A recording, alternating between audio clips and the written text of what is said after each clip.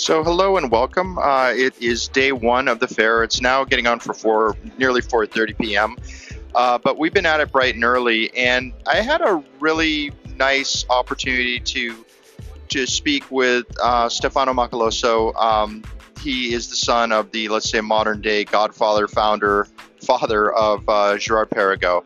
He had been working as the creative director for some time, and now has moved on, is pursuing some other interests. But he was kind enough to sit down with me this morning and share some insights, not only on his dad, but on himself and life in general and what's coming next for him. So I hope you enjoy it as much as I enjoyed doing it. So sit back, and this one's for you. So good morning. We're live from Baselworld. It is the first official day of the fair, which is Thursday. It's your old pal Hanky here. And today's kind of a real treat for me. I've been a huge fan of Gerard Perregaux for years, from the time that I lived in Europe till I moved back to the States. And probably, I'm kind of a romantic, but I've always been almost envious, I would say, of the Macaloso family. Everything that they've done. I've been in this business now both as a distributor, as a retailer, now as a journalist, and I've seen, let's say, the good, the bad, and the ugly. But these are folks that generally I think there's a genuinely high opinion of. So it's really my great pleasure this morning to spend a few minutes with Stefano Macaloso, who's been kind enough to squeeze me out a little bit of his valuable time. So Stefano, welcome to Hanky Time. We're really glad to have you. It's fantastic to be here, and thank you very much. It's a pleasure to meet you. Thanks so much. So Stefano, maybe I know that a lot of us have heard about your dad, we read about your dad, and this is mostly about you, by the way. Yeah, of course. But obviously, it would be hard for me to ask some questions without getting a little bit of your thoughts about, what kind of a guy was your dad like? We know what he was like as a businessman, but what was he like as a father? I think he was one of the most sophisticated men I ever met. Of course, a teacher and a master for me. He had a very special attitude in design, I think, watches, and it's with a very global culture. Coming from Italy and then with a huge respect of Swiss watchmaking, he was able to combine both sides. So his aesthetical approach was typically Italian, and then he had a huge respect and a good way also to develop what was the tradition of Swiss making in a very genuine and integrate way. So he has a huge culture. He was very interested in everything, in details, let's say. He was fascinated by all kind of arts, and then thanks to this attitude he was able to make beautiful watches. Okay, well, thank you so much for that. One of the things that always fascinated me was just how much of a family affair Gerard Perregaux was. And we often say the fruit doesn't fall too far from the tree. And I think in this case, obviously, after the unfortunate passing of your father, you were able to carry on and pick up and not just maintain what Gerard Perregaux was doing, you really helped propel it forward. So maybe a little bit about you. How did you get involved in watchmaking? Because my understanding is your education was in something different. My education was in architecture, so I was a very special way to end my architecture time, because my very last examination in architecture in university in Italy was about watchmaking. So I designed a watch, and I made like a big book dedicated to watch design, and then was very unusual for my professors, but they accepted, and then they thought it was interesting for them. Then in 2002 I started working in GP, and I've been connected with the brand for 15 years, even after my family sold the company. Mm-hmm. So let's say from my learning time was from 2002, 2003 up to 2010. Then my father passed away.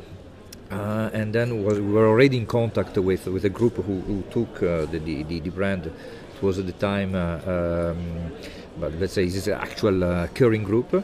And then I've been in charge of product development until last year. Okay. So I know it's hard to pick a favorite child, but if you had to, if you were forced, what's your favorite GP? Probably the GP I designed, I prefer, is the family called Neo Tourbillon. Okay. That's why, it's with a very strong icon like the Three Bridges Tourbillon in GP, it's very difficult to give a second life to this kind of masterpiece. And then with a very architectural approach, I redesigned the bridges, so the layout, the architecture of the tourbillon was always the same, but I really redesigned in much more architectural approach, much more 3D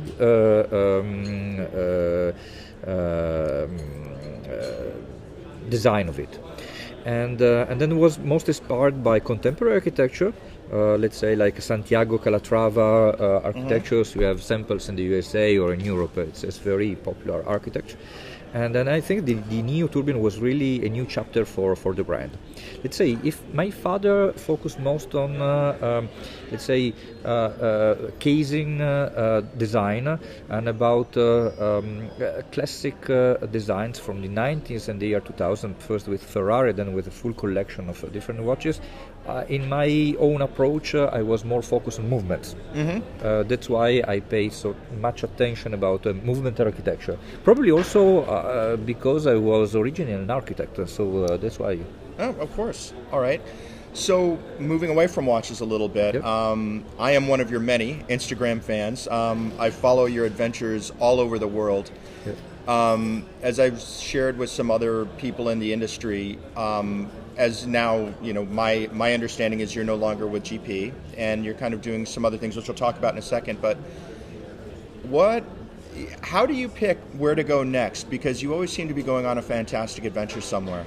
But everybody has its own addiction, and my addiction is probably to travel. I have many inspiration. I'm a fanatic of movies, so probably I watched a movie 30 years ago, and I wish to go in the same place where the movie was shot.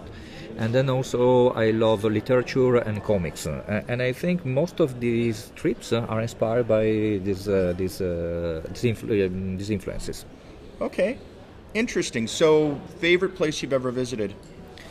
Well, it's difficult to say. Probably the best memories I have are Central Asia, like Uzbekistan, Really? and then from Uzbekistan to Mongolia, this kind of places. And then another place I loved was Ethiopia. Okay, interesting. So, talk about now. Obviously you're no longer with GP, and I have to be honest, GP doesn't seem like GP without one of the family there. But of course, it's a company with 2 centuries of history, and of course there are changes. Sure. I think it's already it's very special. It's quite a miracle that GP had so few ownership during 2 centuries. We talk about maybe 5 or 6 families or group owning Girard-Perregaux in 2 centuries, and this is great. Of course, in the history, you have turning points for the company. Sure.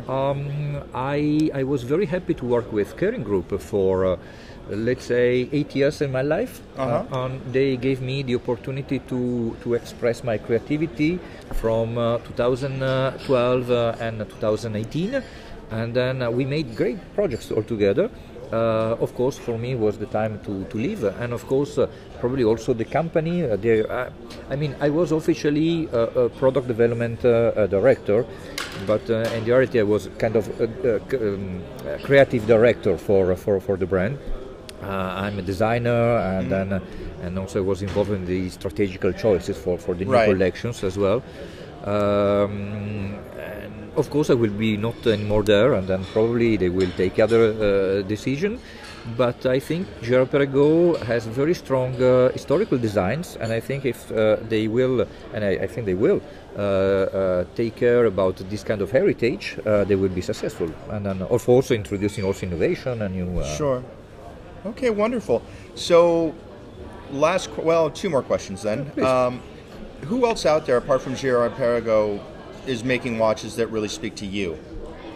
Who, sorry? Yeah, let me repeat the question. So, apart from Girard-Perregaux, yes, what are some other watch brands or watch models out there that really speak to you personally?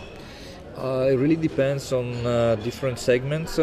Probably for very classical watches with super finishing, I love a Langenzone, definitely. And I think for more contemporary approach, I think Max Busser is doing a great job. Interesting. Yeah. Okay. With totally, you know, there are main trends in watchmaking.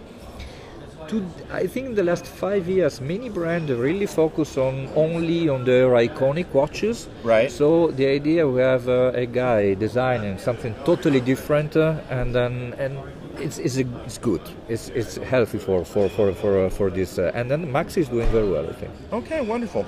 So last question then: if you weren't doing what you're doing now, if you could do anything in the world, what would it be? I will go ahead with my designer learning. So probably, most probably, I will. Again, I will never stop with watches, but I'm also crazy about cars. So I've I have 2-3 projects also in motorsport and cars. Okay. So probably we'll start soon a cooperation with a car manufacturer. Wonderful. As well. So you'll keep us posted about that. Absolutely. Okay. Absolutely. And then of course we have also the family collection, and then we'll promote it, and then probably we'll make also exhibition of this car collection in the future. Fantastic. Well, sir, I thank you so much for your time. We really appreciate you joining us. So that's it for now. We're going to be potting all day, all week. So please stay tuned. And until then, Tempus Fugit.